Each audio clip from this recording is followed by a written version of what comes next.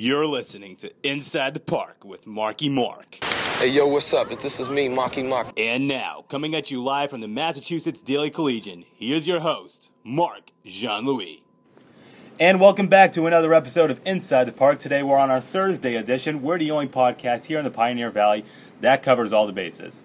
I'm your host, Marc Jean-Louis. To my right, Massachusetts Daily Collegian sports correspondent, Jesse Korzen. I almost called you Jesse Mayfield Sheen. We have another guy that used to work here at the Massachusetts Daily Collegian. His name was Jesse Mayfield Sheen. But this is Jesse Korzen to my right, the correspondent for the women's lacrosse team. Jesse, good to have you on the show today. Thanks for having me, Mark.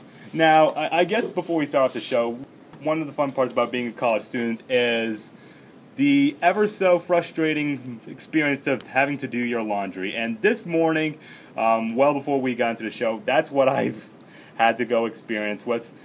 I decided to wait until I'm down to my absolute last clean outfit, last clean shorts, last clean pair of socks, last clean shirt, before I decided, okay, well, I have to go do laundry. There were clothes in the bottom of my hamper that I thought I had lost 6 months ago, and before you know it, yep, here they're turning up again. So with that, do you have any funny laundry stories that you would like to tell everyone? You know, Mark, no one likes laundry. It's really the worst thing of my week. I try and do it once a week, honestly. Pretty much my rule is once I have no more underwear, that's when I do it. So I would hope you're doing it once you have no exactly. more underwear. So once I find my last underwear, that's the night I'm doing my laundry. Yes. I mean, fortunately, I've had plenty of underwear to go around, so at least I wasn't walking around having everyone sniff all that dirty laundry. But you know, it's like I always try to tell myself once every 2 weeks or so I'll try to get my laundry done, and then the end of 2 weeks will come and I see oh, I still have some clean outfits left. Okay, that's fine. I'll just go I'll just wait until the next time to do my laundry, and then another 2 weeks pass by. It's oh well, I only wore that outfit once. It's the dreaded thing of everyone's week, month, and anything. I guess it wouldn't be so bad because if I go home and do my laundry, it's perfect. But the fact that I'm going here, I live in an apartment, and my apartment's laundry facilities, they're just terrible. Oh, yeah. The washer, the dryer, you feel like you're spending the entire day doing your laundry. Exactly. They've had those laundry dryers for about 40, 45 years. I think it's time to replace them. But let's not bore everyone with our dirty laundry. Let's actually get into the show with what we wanted to talk about today. And our first topic of the day is, of course, what's been the first topic of the show for a number of weeks now, the Kentucky Wildcats. And no, I'm not going to spend, the next 5 minutes, just griping about how they lost in the Final Four to Wisconsin. I finally let myself get over that. But instead, a couple days after the national championship, 7 Kentucky players have declared for the NBA draft. And if all those 7 players do get selected in the NBA draft, that will set a modern-day NBA record. So, Jesse, let me start asking you with this question. As far as these 7 Kentucky players, who do you think should have stayed, and who do you think it makes sense for them to go? You know, Mark, it's a great question. Honestly, as a college student, you love seeing your college players stay. Mm-hmm. But in this aspect, they really got to look out for some of their family members, which is a big thing that I think played here. I think you got a guy like Towns. I think he's a no-brainer. He's going top 3. Compared to LaMarcus Aldridge, he really could be a great NBA player. He didn't put up numbers like Jahlil Okafor, but I do think he's ready for the NBA. You got Cauley Stein. I think that's another good idea for him to go. He's a defensive threat. He's been in college for 3 years playing, so I think that's a good move as well. You got a guy like Devin Booker, shooting guard. The kid could hands down shoot. Compare him to guys like Danny Green, Wesley Matthews. Obviously not yet, but he could reach that caliber. I would have loved to see him stay, but I think it was a good move. And that's where I'm going to have to disagree with you on that one. Not for the first 2, of course, Karl Anthony Towns. At times, I thought he was better than Jahlil Okafor. Not for the entire season, of course, but at times I thought he was. So he's going to be a top 3. That's a no-brainer. Willie Cauley-Stein, not necessarily just because he's one of the best players in college basketball. He is, but also because he's a junior. Normally, Kentucky players don't last all the way till their junior year, but they have a whole bunch of one-and-dones going through that program. But with Devin Booker, I thought at the beginning of the season, I loved what he was doing. It feels like every single time that he would get the ball and shoot a three-pointer, I didn't even have to watch it. It was just almost a guarantee that Devin Booker would make that three-point shot. But, then we got towards the latter part of that regular season, and I remember I was watching those Kentucky games. He started missing some of those three-point shots, and I'm asking myself, Devin Booker, he's a freshman here. And, John Calipari, he decided to use that platoon system this year, so not all these players are going to get the minutes or, the offensive stats that they want. And given the fact that that Devin Booker was a backup on the platoon system, I'm thinking, is this really the best decision for him to go now? Because, think about it. If he stays, you're already thinking that the Harrison twins are going to leave just because they're sophomores and really nothing else because of that. But you think about that. If Devin Booker stays for another year, he's almost guaranteed a starting spot in the backcourt with Tyler Ulis. And there were times during the season where I thought that, Booker and Ulis were a better backcourt actually than the Harrison twins, which people talk about all the time. So I thought he should have stayed. Yeah, no, I definitely think he would have been a dominant player once again. Would have been a good idea if he stayed. But I do think he could be NBA ready. As far as the Harrison twins, looking at Andrew Harrison, decent size for a point guard, but can he really stick with some of the elite point guards that are in the NBA? I really don't think so. I think he definitely should have stayed, been another dominant point guard in college basketball along with his brother. Would have hoped they'd stay together, of course. I think he's got decent size as well, but can he really be a successful NBA player? I don't know.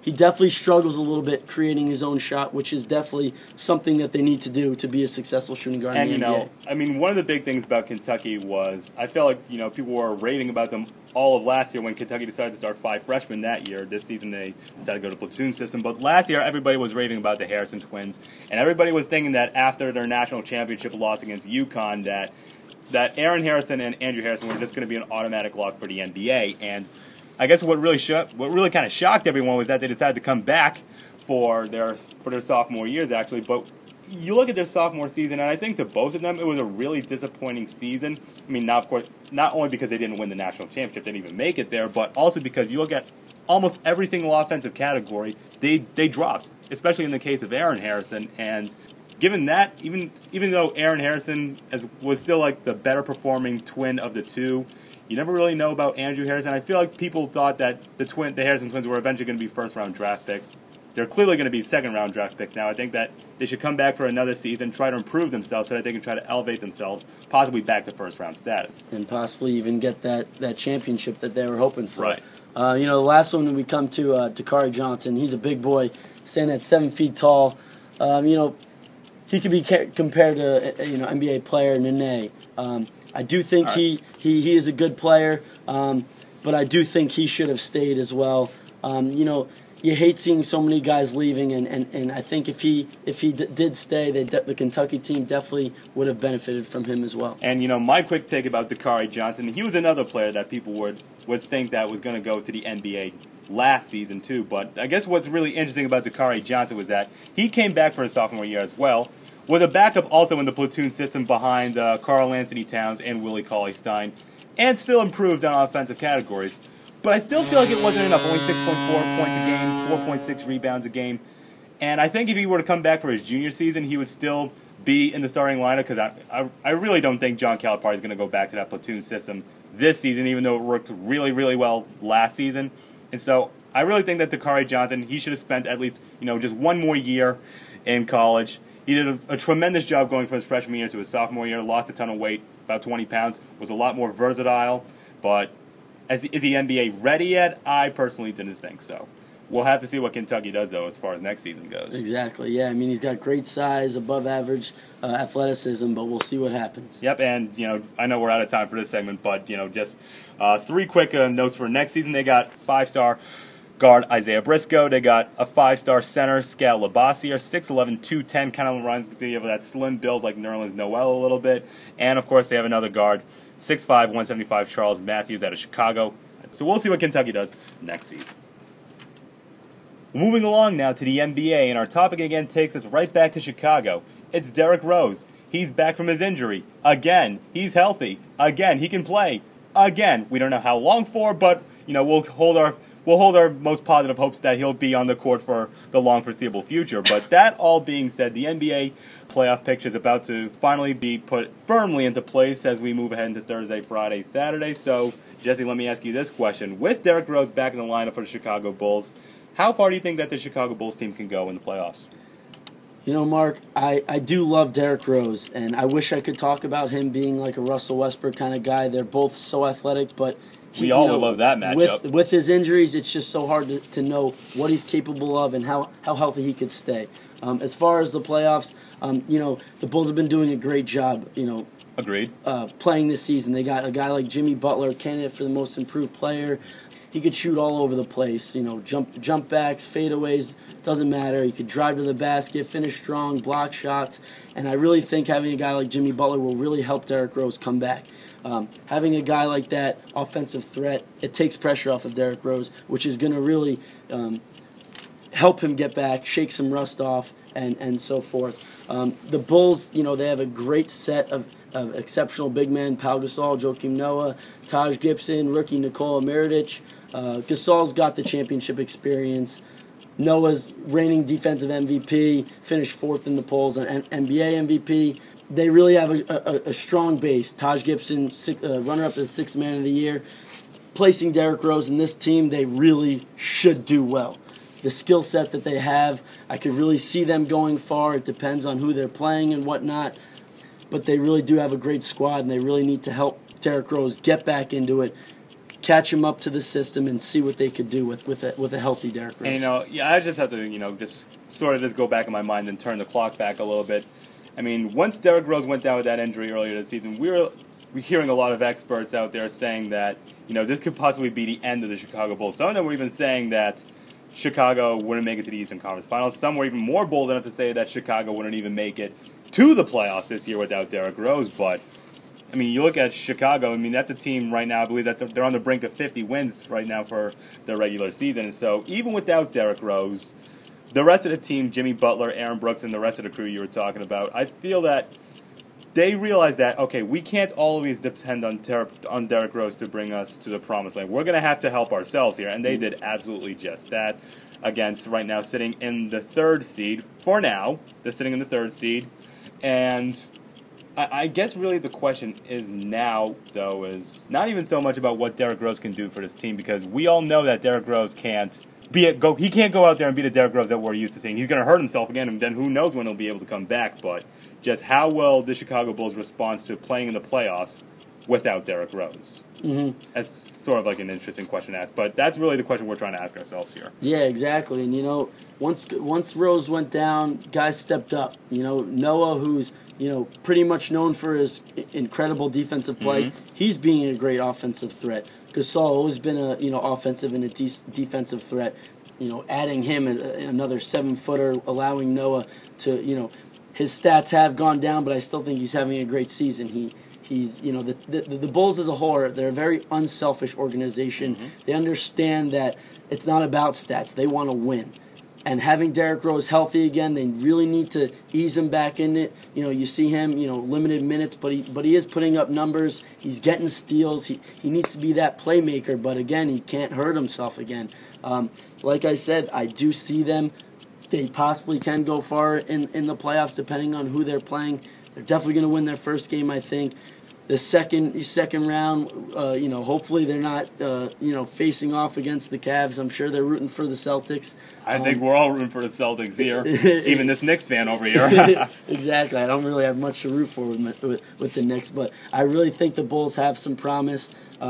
They could make it to the Eastern Conference Finals. Do I think they could beat the Cavs? I don't know, but we will see how they're clicking. Again, it all depends on how Rose could help this team even more. They all stepped up without him, so hopefully with him back, they can improve even more. And, that was also my question at hand. Looking into it, the best case scenario is that the farthest I think that Chicago can go in this playoffs is the Eastern Conference Finals, where I think that they'll eventually get taken down by Cleveland, because I'm thinking right now, Chicago as a 4th seed, assuming that they get past their first round matchup against Washington, which they should have no problem getting past that. But their second round matchup in the Eastern Conference semifinals, that will be against Atlanta. Now, I know Atlanta is, most of the season, has been the number 1 seed in all the Eastern Conference, but I think as far as the teams that make the playoffs go, I think Atlanta, honestly, is the team that is most likely to get upset, if that makes sense to you. But, if And as if Chicago, I think that Chicago has, like you said, I think Chicago has the players in place where they actually can go down to Atlanta and take 4 out of 7 from them if this series goes 7 games. And then you look at the other matchup, assuming that Chicago is a 3 seed, they should have no problem getting past their first round matchup against Milwaukee. But assuming something crazy doesn't happen, like Boston beating Cleveland, like we were just talking about, they're going to have to go up against Cleveland in the second round. And if they do that, I think LeBron James, Kyrie Irving, and the crew, I think it's just too much for Chicago to handle, and I would have Chicago losing in the second round. Yeah, I couldn't agree more, Mark. I love the Bulls in this situation, but team-on-team matchup, I don't see them matching up too well with the Cleveland Cavaliers, and I think LeBron James, as well as Kyrie Irving, do not let them pass them. And, as sports fans, I feel like we all love the feel-good, heartfelt story, so I think you and I, best of luck to Chicago going into this NBA playoffs. Certainly, I would like to see LeBron James lose, wouldn't you? Of course, yeah. Especially because he didn't come to my Knicks. Absolutely. We'll step aside, and when we come back, Ross Gienieczko of the Massachusetts Daily Collegian joins the desk to talk some Minuteman baseball, a team that is on the brink of 500, and a team that will be playing Boston College in the Bean Pop Championship at Fenway Park. Stay tuned. This is Inside the Park with Marky Mark. Hello and welcome to the newest edition of UMass Sports Weekly, your source for UMass sports. You look at an 0-3, but if they close out those last 2 games, they could easily be 2-1. We could be having a completely different discussion. But another thing that he strategized on was defense. And the offensive line is finally stepping up this season. They've really showed that they can do what it takes to win a game.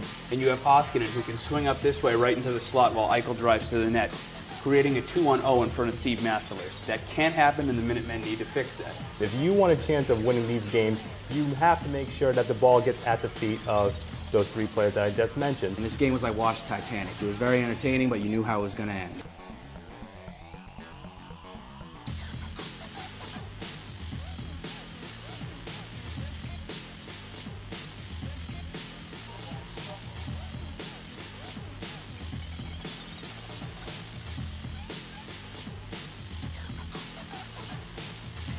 Be sure to check out UMass Sports Weekly Tuesday nights at 7 p.m. only on UVC TV 19.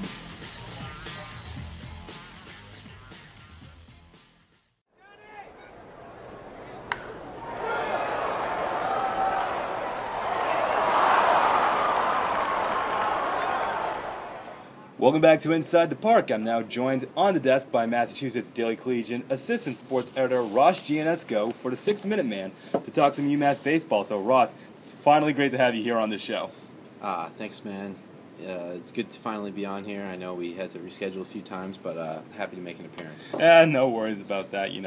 We are certainly always very busy out there covering our games. Massachusetts Daily Collegian does it better than anyone else I know on this campus. But let's get talking to some UMass baseball here. Ross, this UMass baseball team is at 11-11, which to some of us may even be an accomplishment. But a lot of us don't exactly know what to expect. There were stretches like right now where the team has looked great, and during other stretches they've looked absolutely awful. So Ross, you're around this team a lot.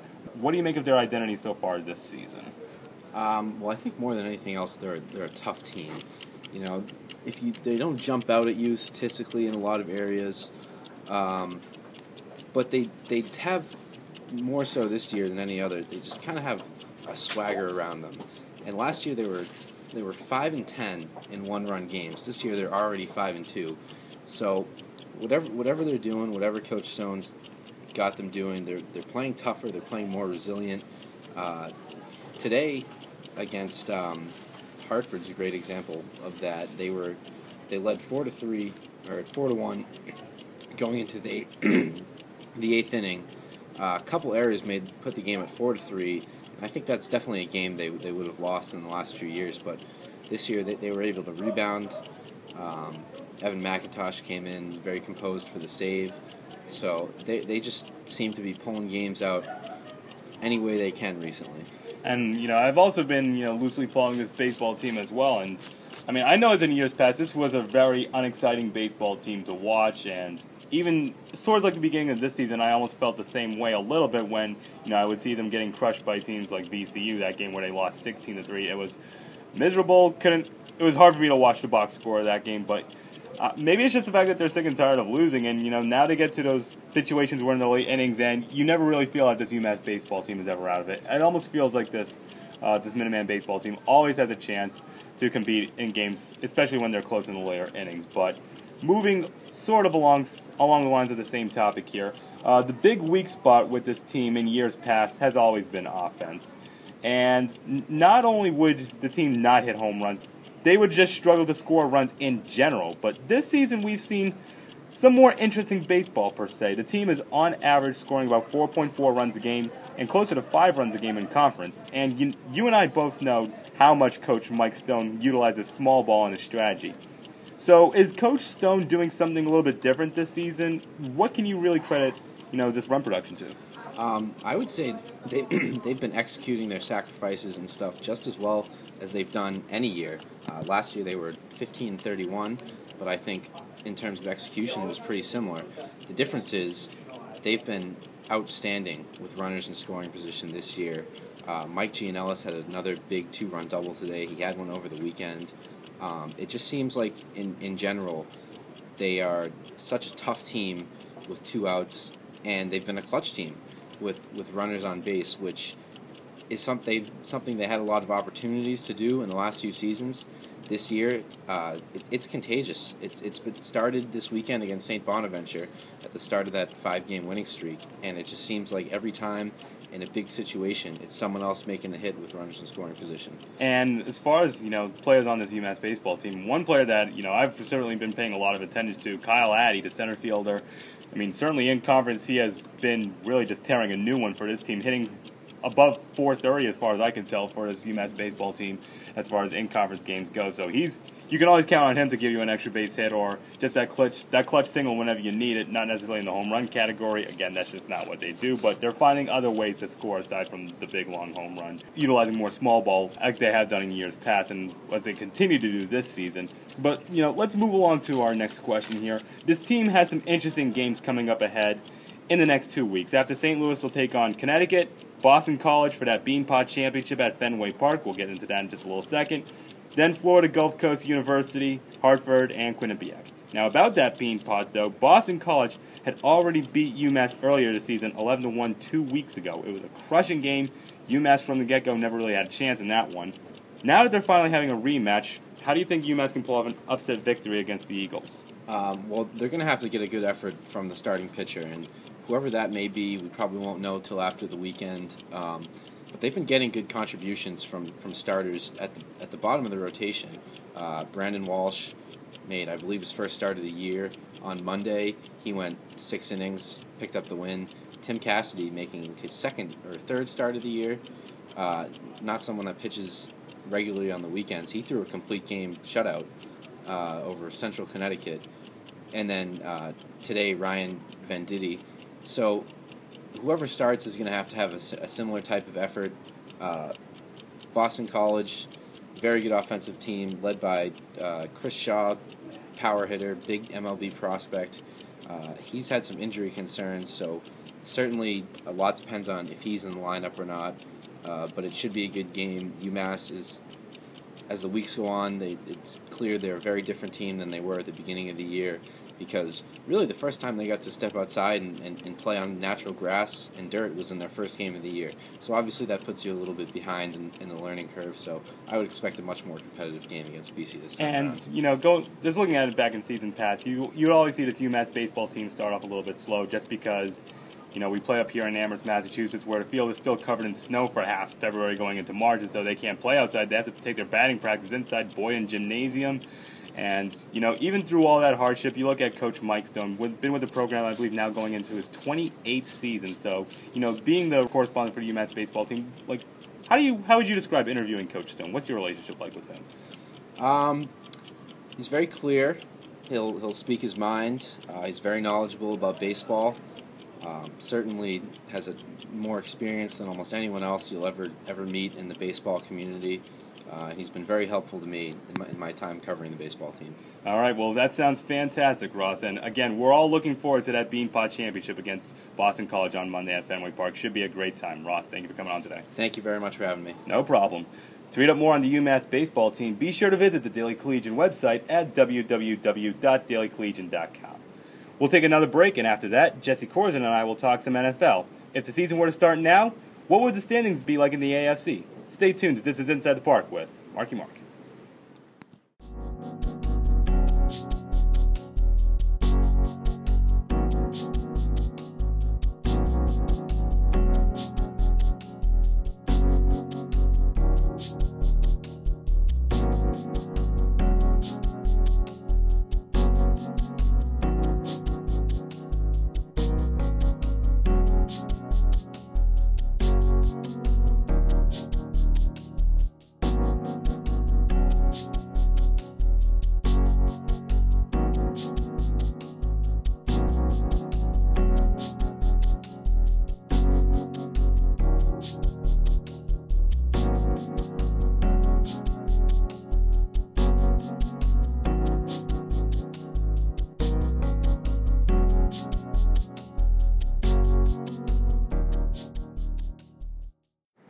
Welcome back to Inside the Park with Marky Mark. I'm again your host, Marc Jean-Louis, again joined by Jesse Korzen. And now we're getting into everyone's favorite sport, the NFL. Even though it's April, we'll still talk about it anyways. And everyone's favorite division, of course it's not everyone's favorite division, but our favorite division, well actually maybe not you because you're a Giants fan, but my favorite division I should say then is the AFC East. So let's pretend ourselves. We've seen a whole bunch of offseason moves, and let's pretend for a minute, if the offseason were to end today and the regular season were to start right now, who in the AFC East would finish first, second, third, and fourth? Jesse, I'll start with you. You know, being a Giants fan, I really got to watch my tongue as I'm going to UMass Amherst. So I got to start off. Don't worry, I won't kill you on the show. Maybe Dale out there will, but I won't. So I got to start off with the New England Patriots finishing first. It's great to see a guy like Devin McCourty coming back. Unfortunately, they did lose Darrelle Revis, unfortunately. But I do think the Patriots thing is really, they like to just sit back, watch the rest of the teams in the division, go crazy about making a bunch of moves, and they just smile and say, we're going to beat you anyway. Bill Belichick and Tom Brady, they always seem to make it happen, and I really just see it happening once again, even though they're losing some guys like Darrelle Revis. Yep, and that was my first team as well. It almost feels like, you know, the New England Patriots could just lose their entire team, but as long as you have Tom Brady and Bill Belichick running that organization, even Robert Kraft owning that franchise, you really don't even need to dig any further into them. I had New England going first as well. Now, who's your second team? Now, number two is really a difficult one. I really thought two of these teams could go hand in hand depending on how certain positions play out, but I do have number two going to the Miami Dolphins. Miami Dolphins re-signed Ryan Tannehill to a big contract. I think he's going to be happy knowing that he's getting some money, and I think he's going to really step up. But the big name you got to talk about is Ndamukong Suh. The guy is mean, scary, giant. You put him on any defensive line, and regardless if it's the worst defensive line in the league, you put him on it, and they are then much better. He's great at run stopping. He's scary coming at the quarterback. Definitely a huge addition. And they also got Jordan Cameron, who, you know, we've seen him do well. He can be a dangerous target at the tight end position. We'll see how he plays. Kenny Stills' addition. You know, he's young but somewhat talented. We'll see how he could play. And, you know, it took me a while to realize this, but honestly, right now, we have the same 1, 2, 3, 4 in our lines here. But, yeah, number two for me was also Miami because, you know, of course, like you said, they have Ndamukong Suh, the scariest defensive lineman in all of National Football League, whether it's on the field or whether it's the fact that he's going to chew off your neck at some point. Yeah, or stomp on your head. I don't know which one's going to come first, but honestly, even with that, I feel like when he's in the game and not getting fined, he's going to make any defensive line and the entire defense as a whole a lot better. You look at the backfield at what Miami has. They have Michael Thomas, a guy that made big plays last year, Will Davis. Got to watch out for that corner safety duo. And on the offensive side of the ball, is outside of Ryan Tannehill is a little bit of a toss-up. Ryan Tannehill is coming off the best season of his career, but as far as that wide receiver core goes, you never really know who's going to step up for them. Right now, it's looking like their top two receivers are going to be Jarvis Landry and Kenny Stills. Both of them are not even that much older than we are. I mean, I'm 22, so it's like they're not that much older than us. As a matter of fact, they are 22 years old. I'm 22 years old. I'm sitting here. They're over in the NFL. What am I doing here? But you know, I really like where Miami is going for this, and I think the fact that Miami has the best quarterback out of Miami Buffalo and the New York Jets. I had them as my number 2. Now, for my number 3 personally, I had the Buffalo Bills. I love what they do on defense, and I feel like every single year outside of the Patriots, I'm rooting for the Buffalo Bills to get a wild card spot, but they can never just quite get there. You want to know why? Guess. They got no quarterback. Absolutely no quarterback, and as much as I love watching defense in the National Football League, you just absolutely need a quarterback in this league to succeed if you want any chance to succeed. And right now they have E.J. Manuel. I'm the last guy on that E.J. Manuel bandwagon ever since his Orange Bowl win against Northern Illinois, but a lot of people have jumped off the bandwagon since. Their other quarterback is Matt Castle. I really have no idea what's going to come from there. You know, you look at the Bills, and obviously the biggest, the most important position in the NFL is the quarterback. Mm-hmm. And the Bills just don't have that right now. We'll see who wins that battle. I personally think it will be Matt Castle. I don't think he's going to be good enough to bring the Bills to a number 1 spot in this division. But to be honest, I do love the offseason moves. You bring in a guy like Percy Harvin to line up alongside with Sammy Watkins, who I think will be a top wide receiver in the league possibly. Percy Harvin is just a dangerous threat. You throw him, whether he's running slants down the field, reversal, whatever, he's dangerous. And the fact that Rex Ryan is in there now, I think he has a big advantage over the Jets, who we have standing at number 4. Number 4, we can't leave out the Jets, even though we're running out of time for this segment. We do have to touch on them really quickly. What do you like about the Jets? What do you hate about the Jets? The biggest move that they had is bringing back Darrelle Revis. Agreed. Their defense now is definitely the strongest part of their team. You got Antonio Cromartie back. Their defense is in my opinion, one of the best in the league, let alone this division. That being said, they got no quarterback. No quarterback. They have a great history of bringing in rookie quarterbacks and ruining their careers, in my opinion. I think they stay away from a rookie quarterback in the draft and really hope that Fitzpatrick wins this battle and hopefully can do something, but I don't see that happening, and that's why I have them sitting at number 4. I do think they have a great team, bringing in Brandon Marshall, who will complement Eric Decker and allow Eric Decker to have a good year again, being that he's a number 2, he's not a number 1. He's used to being next to Demaryius Thomas. Hopefully that those two guys help the offense. Stephen Ridley, if he's not fumbling the ball, will complement Chris Ivory, who's a strong guy that runs downhill. But without a quarterback, I just don't see them doing too well this year. And I'll just basically echo what you said right there. They finally built up that defense again. They have a great defensive side of the ball. They have they're building up their running back slots, and they have options at wide receiver. But honestly, in this league, if you have no quarterback, that's almost like the biggest hole that you can have in your team. Too many questions at quarterback. Is it going to be Fitzpatrick? Is it going to be Geno Smith? Is it going to be Marcus Mariota? Will it be Jameis Winston if he falls down to the 6th spot? Honestly, I really don't think it matters. I think they're still destined for failure. Aside from soccer, though, the world of sports always has winners and losers. Today, our winner on this show for the week is the Providence Friars men's ice hockey team. On Saturday, the Friars won their first NCAA championship at the TD Garden in Boston, beating the Boston University Terriers 4-3. And I guess a lot of that can be credited to the BU goalie dropping the puck in his own net, but I will not take that away from the Friars, what they were able to do. I was just watching some of their games. I hadn't watched college hockey all season, but, out of the blue, I just picked them as the dark horse to win it all, and they did. My hat's off to them. I absolutely salute them. But with winners, we also have losers. And our loss of the week on this show goes to Sam Holtz.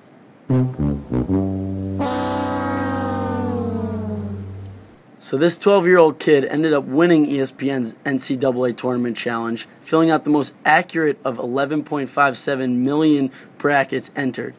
But since he's not 18, he wins nothing. No prize money, no trip to Maui, but ESPN, as a consolation prize, is going to have him anchor an episode of SportsCenter. Is that really a consolation prize, though? Because, I mean, we're not 12 years old, but think about it. You can either have $20,000 and have one of the greatest vacations of your life in Maui that you'll be bragging about for the rest of your life till you die, or you can just, try to brag to everyone and say, hey, I got to anchor an episode of SportsCenter, which never really took me seriously anyways. You like sports, I like sports. Which one would you rather have? Obviously this is a no-brainer. He's obviously very upset. Clearly it's going to be a cool experience for him to be on ESPN, but it's honestly a little embarrassing that they didn't give it to him and they're giving him this thing that, in the grand scheme of things is as a value of, 0 to $1 million compared to, what he should have won. It's completely not fair to the kid. If he's smart enough to fill out the most accurate bracket, I think he deserves something. The kid's only 12 years old. Before we move on, though, we'd like to take a moment to honor Lauren Hill, the basketball player at Division III Mount St. Joseph University, located right outside of Cincinnati, Ohio. She passed away on Friday at the age of 19, having lost her battle to pediatric brain cancer.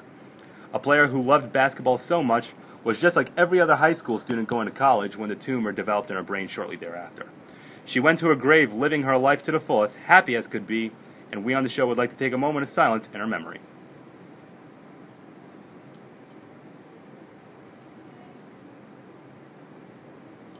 Thank you. But now it's time for the closer, where we get 1 minute to answer you, the listeners' questions emailed to us at itpmarkymark@outlook.com. Today we have 4 questions. Jesse, let me ask you this first question.